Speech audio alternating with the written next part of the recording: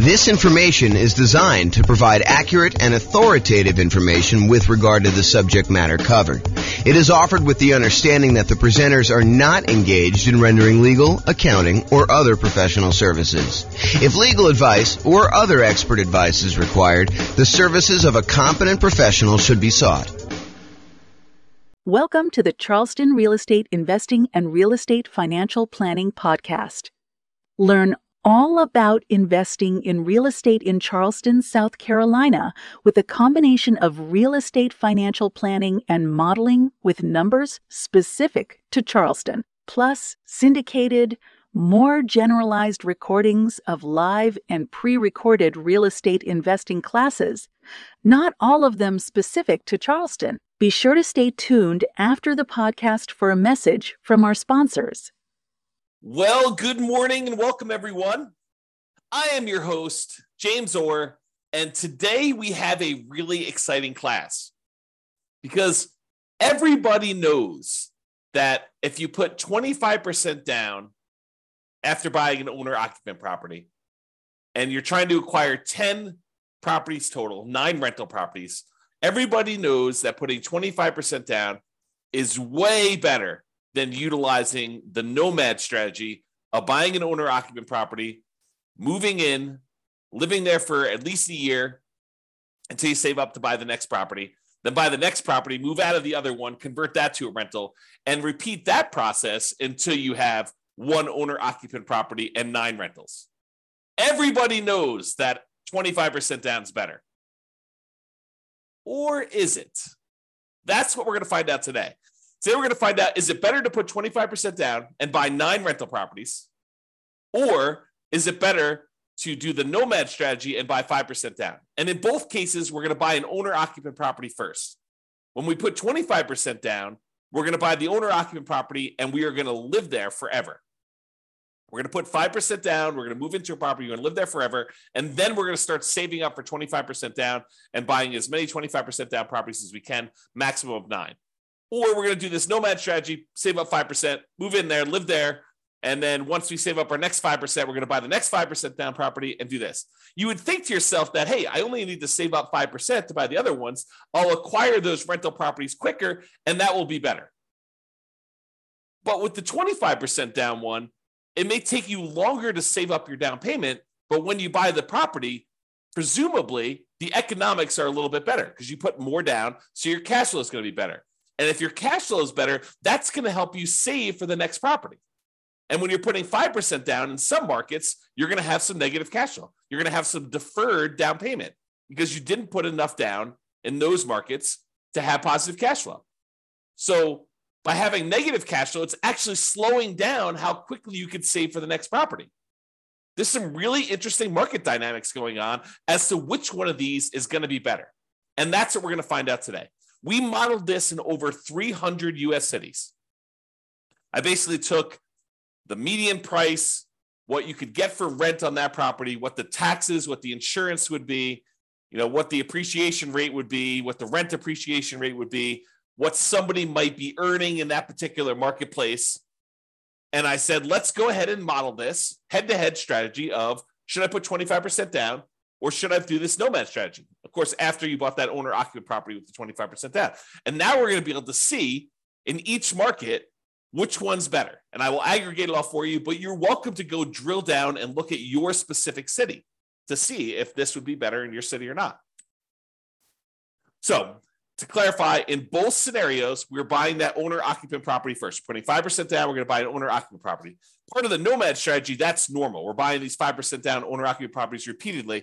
We're buying those, moving in, living there for a year, and then converting to a rental. That's a little different than when you do the 25% down because we're saving up buying that owner-occupant property first. We're putting 5% down. Yes, we've got private mortgage insurance because when you don't put at least 20% down, the lender's like, hey, look, I want you to buy this third-party insurance policy in order to protect me in case you default. So yeah, we put 5% down, we've got PMI. And that is true whether you're doing the Nomad strategy or you're putting, the 5% down to buy the owner-occupant when you're eventually going to do the 25% down payments. When you do 25% down, you do not have PMI. When you're buying the property and you're putting a full 25% down, that's more than 20%. And so the lender's like, I don't need PMI for that. But anytime you buy with 5% down, you will have PMI. Okay, so in both scenarios, we're buying that owner-occupant property first.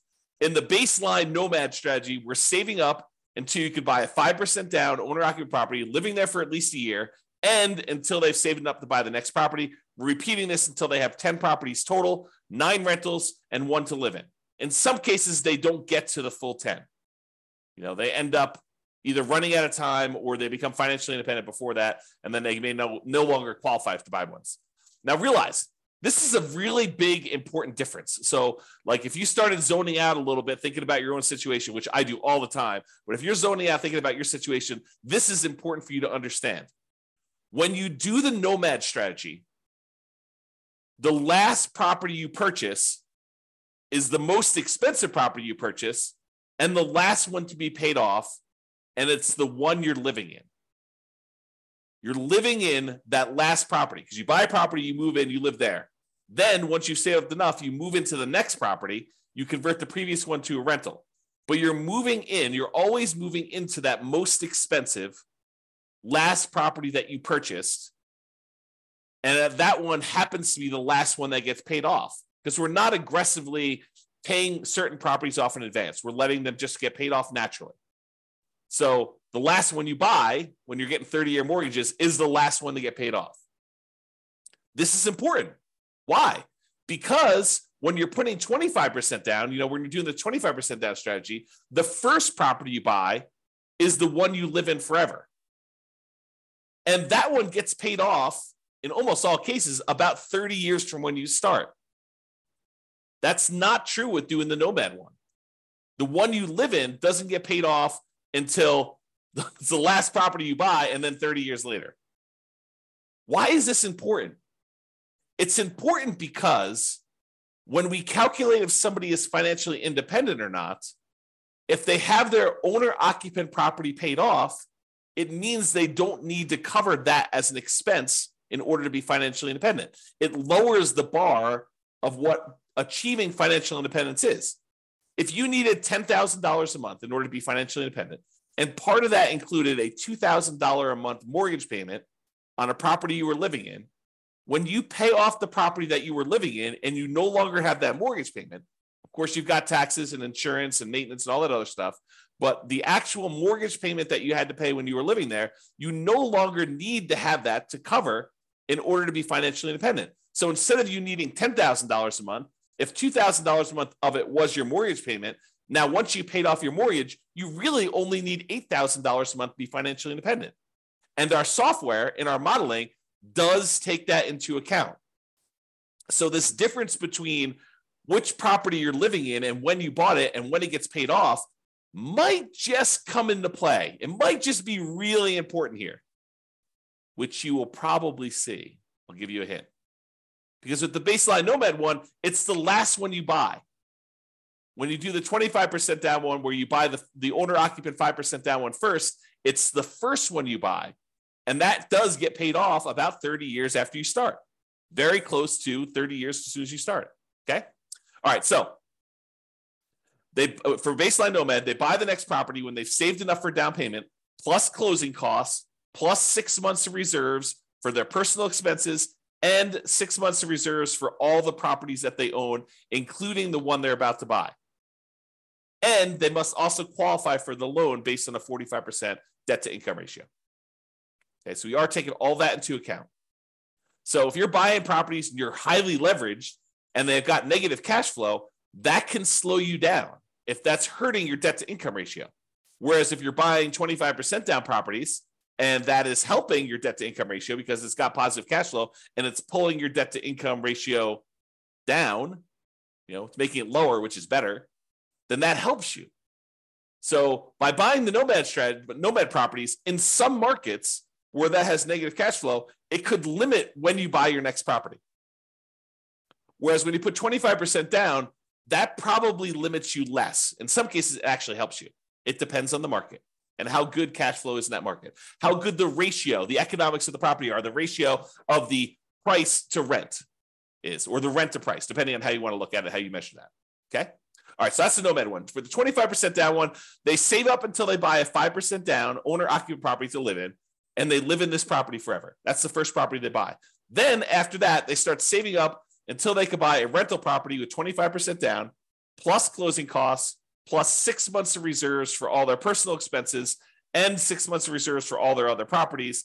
And they can qualify for that loan based on the 45% debt to income ratio. And they repeat that until they buy up to 9 rentals with 25% down each. Okay. If you want to see like the charts I'm about to show you and you want to drill down and mouse over them and do all that other stuff, you can go to the URL on the screen here. I'll put it in the show notes as well. Okay. But if you want to go and see that, you can go look at that. All right. So we talked a little bit about this idea of being financially independent. So what makes somebody financially independent when we're doing our modeling? Well, the income from their investments need to exceed their personal expenses. That's the simple version. But what counts toward the income from their investments? Well, any net positive cash flow from rental properties counts. That's income minus all their real expenses, vacancy, principal, interest, taxes, PMI, property insurance, maintenance, management, all that stuff are expenses. So it's their net positive cash flow after all those expenses. That does count toward whether they are financially independent or not. Plus, any money that they have invested in the stock market or bonds or whatever else they got there times a safe withdrawal rate. So if they've got $1 million they go through, they buy all their rental properties, and then they start saving up money in their bank account, in their stock market account in this case, because it's what we have their extra money invested in. But if they've got that invested in the stock market, then basically you take that money, let's say they have $1 million, times the safe withdrawal rate. Let's say they think that 4% is their safe withdrawal rate. So it's 4% of the $1 million per year also counts toward them being financially independent. So, $1 million times 4% is about $40,000 a year. So what is that? Like, $3,400 a month, somewhere in that ballpark would be counting toward them being financially independent. That does count. And then 3 other sources of passive income, which in this case did not come into play because we didn't model it. We didn't model Social Security. We didn't model them buying annuities, and we didn't model them getting a pension from their job. But those would also count towards someone being financially independent. All right, so the assumptions. So each city's modeling uses their median home price and the estimated rent on those properties. Now, it is important to realize, I'm kind of known for these 88 strategies to improve cash flow, but we did not apply any of the 88 strategies to improve cash flow in this modeling. We didn't try to maximize and optimize for cash flow here. We just said, look, we're buying a median price home with median price rent. And so we're sort of just trying to determine if that type of property is good. So this isn't really like, if you could do really amazingly well. This is sort of like, hey, if you just kind of show up in this marketplace and you buy just, right off the shelf stuff and don't do any type of optimization, this is what is likely to happen.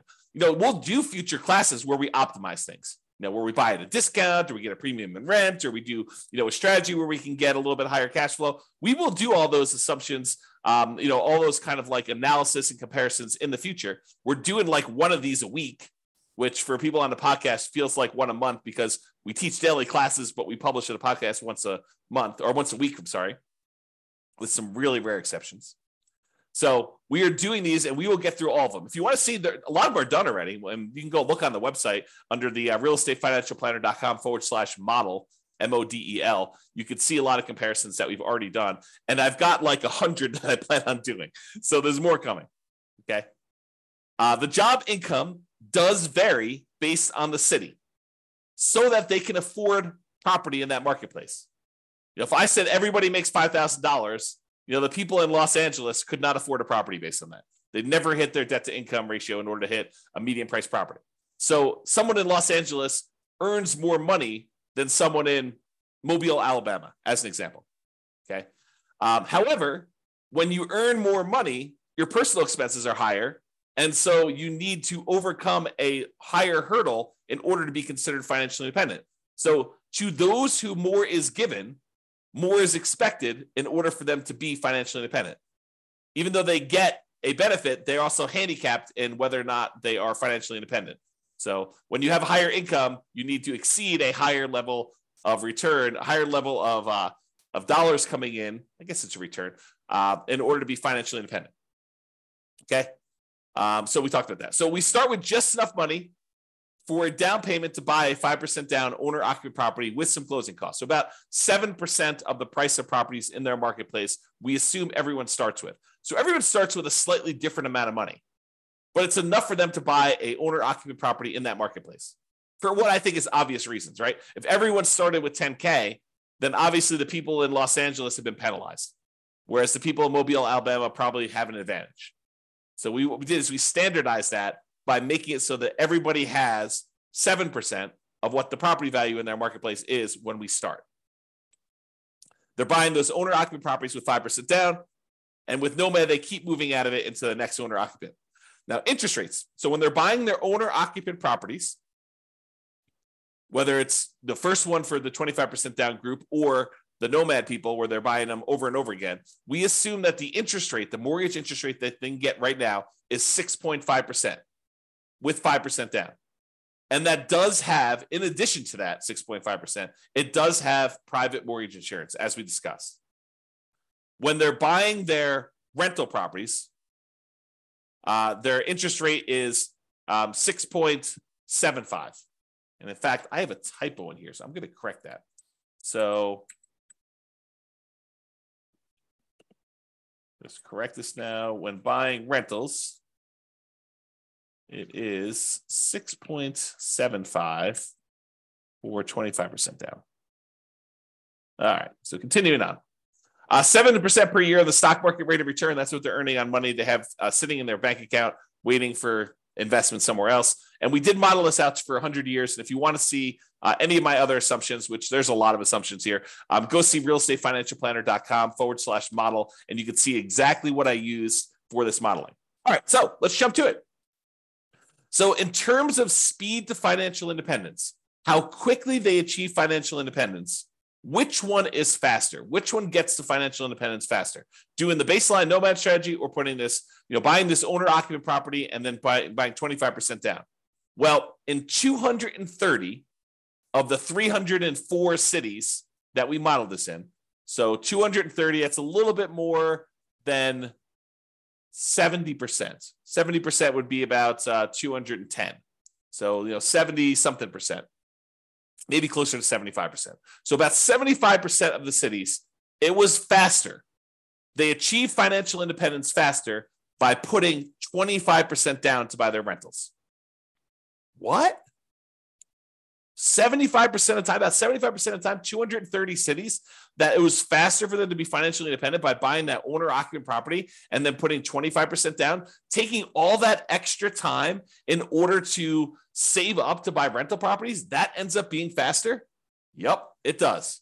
However, 66 cities, about 20% of the time, it's faster to do Nomad. That's crazy. How do you know which one to do? Got to look at your city. Got to do the modeling. Got to look at the math. And I did it all for you. So it's not like you need to do it. You just need to go look. Pick your city, go drill down and say, is this better to do Nomad in my market? Is it better to do 25% down? And then look at your situation and understand like the pros and cons and what's actually happening and why it was better. And maybe there's an exception. Maybe if you're, optimizing for your cash flow, maybe it is a little bit better. Maybe if you decide to pay off your properties early, it's faster. All right? You got to go look and see that. That's why we're doing all this analysis. That's why it's fun. Okay. In 8 cities, it didn't make a difference. They achieved financial independence in exactly the same month, whether they put 25% down or they did Nomad. In 8 cities, it doesn't matter. Okay. So that's what was going on with there. So you can see, though, the breakdown of when this happens. The gray area is your 25% down. The red in the background is your baseline Nomad. And one of the interesting things, remember I made that really big point out of, when you do the 5% down and then you buy 25% down rentals, the property that you're living in as an owner occupant is the first property you buy. So that property gets paid off after about 30 years. Well, what do you think is going on with this big line right here? There's a whole bunch of cases where what made the difference between you being financially independent or not was you paying off that owner occupant property that you lived in. It just occurred naturally. Eventually, you no longer have a mortgage on the owner-occupant property you were living in. And when you do that, your threshold, the bar comes down for what it takes for you to be financially independent. So we see this huge spike when those mortgages get paid off. So that's what's going on. Eventually, someone ends up, having all these mortgages paid off, and that makes a huge difference for the 25% down group. you'll notice that doesn't show up for the Nomad group because they're constantly moving into another property. And so the last property they buy is the one they need to wait to get paid off when you do the Nomad property, when you do the Nomad strategy. Okay. So another way of thinking about this is buying that owner-occupant property and letting it get paid off makes a huge difference in when you are financially independent, which we will cover in a future class. We will do just a straight up comparison of 25% down where you buy an owner-occupant and 25% down where you don't buy an owner-occupant, and maybe 20% down where you buy an owner-occupant and 25% down, or 20% down where you do, 20% down where you do and don't buy an owner-occupant. And maybe we'll even do some other comparisons, some other interesting comparisons where you do that. So my wife and my puppy have just walked past my backyard. Like we've got a gate and open space and stuff. And they just walked by and I saw them. That was very, very snuggly. Okay. So that's what's going on here. So you can look at it and see just how big of a difference this makes in some cases. The green dots show where 25% down was better by this number of months. The further away we are from this zero line, the better it was. So this, for example, this extreme dot here is about 125 months better, about 10 years faster for them to achieve financial independence. That's the extreme, right? There's a bunch, though, in the kind of 5-year point where it's about 5 years faster for them to be putting 25% down than doing the Nomad strategy. And some of the Nomad ones where, Nomad is faster than putting 25% down, some of those are, 3 years, definitely 2 years is a big group here where it's 2 years faster for them to have done Nomad.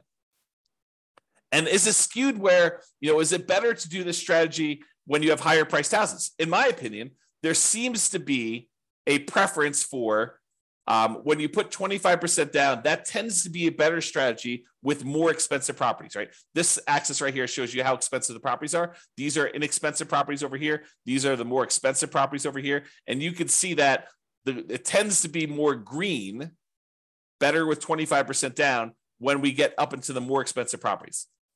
It's not exclusively. There's one that's almost $1 million that was better to do Nomad, but it seems to be a pattern, a slight pattern that when you have more expensive properties, it tends to be a little bit better to put 25% down. That's what the data suggests. Okay. All right. So we talked about speed to getting to net worth. Speed to getting to financial independence. Now let's talk about net worth. Because there's two different things, right? There's how fast we get to FI, and then there's also how much money we got. Who has a higher net worth? And so it turns out in 168 cities out of 304, 168 cities, you have a higher net worth at year 40. It's kind of a snapshot in time. At year 40, you have a higher net worth by putting 25% down. 168 cities, which I think that's, 180 cities would be about 60%, right? So it's a little bit less than 60%. So probably in like the 55% range, you would have a higher net worth if you put 25% down. In 127 cities, you'd have a higher net worth if you Nomad it. So not as extreme. Now, 40% of the cases, a little bit less than 40% of the time, it would be better for you from a net worth perspective to do Nomad. In about 55% of the cases, it would be better for you to do 25% down. So that's a little closer. In 9% of the cities, or 9%, no, in 9 cities, that's about, 3%, it didn't make a difference. They had the same net worth at year 40. All right, so you can see the difference and how big the differences are. There are some big differences. There are some cases where it's $5 million difference at year 40 in net worth. So you got to go look at your city and see. All right, now we kind of summed up some of this data here, and we showed that on average, okay, I've got average and median here. On average, it is 25.3 months faster for you to be financially independent by putting 25% down, by buying an owner-occupant property, then saving up and doing 25% down to buy your rental properties. About a little bit more than 2 years faster on average. On median is when we take all the numbers, we stack them up from the lowest to the highest, and we look at the middlemost number. There happens to be 2. We take the average of the 2 middle ones. But we look at the middlemost number, and on median, it is 73 months faster for you to put 25% down. So what is that? That's like 6 years. 6 years faster. 6 years of, if you happen to have a job that you really hate, that you didn't need to work because you were financially independent faster. What if I could save, this is like, sounds like the sleazy late night infomercial TV thing, right? Right. What if I could save you 6 years of working at that job that you hate just by changing the way that you acquire rental properties? That sounds so bad. It sounds so sleazy, right? What if I could save you 6 years? Yeah, that's really what it is, right? I mean, that's what we're talking about. If you do this 25% down, then you've, on median, half the time it's better than that. Half the time it's worse than that. That's what median is. It's better for you to put 25% down. 6 years. That's a big difference. I mean, even on average, it's 2 years. I mean, think about it. 2 years of not having to go into a job that you hate. Now, if you love the job, you can keep working. Do whatever you want to do, right? Now, difference in net worth. So on average, the difference is about $235,000. Not that big of a difference. On median, it's about $377,000. Okay. And on average, it's slightly better in terms of Nomad. On median, it's slightly better in terms of 25% down. So go figure. There are some really extreme cases with Nomad where it's much higher, and there are some cases where Nomad where it's not as good. Okay. Now, as far as risk goes, the risk, I think, varies a little bit, right? Because when you put 25% down, you end up having slightly lower risk with all the things associated with debt. You know, like your debt to income ratio tends to be a little bit better in general. Like you would think, right? Because you're putting more down. So your debt to income should be a little bit better. So let's take a look. Debt to income. Yeah, debt to income is a little bit better on average for 25% down and a little bit better on median. I mean, but are we talking about like these monstrous differences? No, it's 19.6 versus 18%. I'm sorry, 19.6 versus 18 for the difference between median and average. It's 30% debt to income average for baseline Nomad versus 19.6. So not insignificant, not horribly bad. What about debt to net worth? Well, same thing. Whenever we're talking about debt, you're probably going to see that 25% down is better because you have less debt. You're putting more down in general.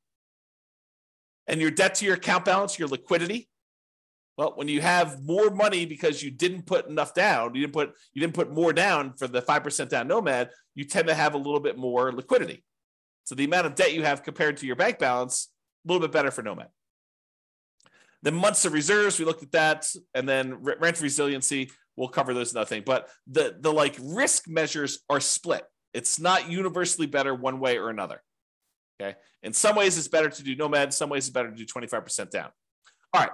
So remember, we've been talking about the median property and sort of like the associated rent that goes along with this. You could apply those 88 strategies to improve cash flow and improve on these.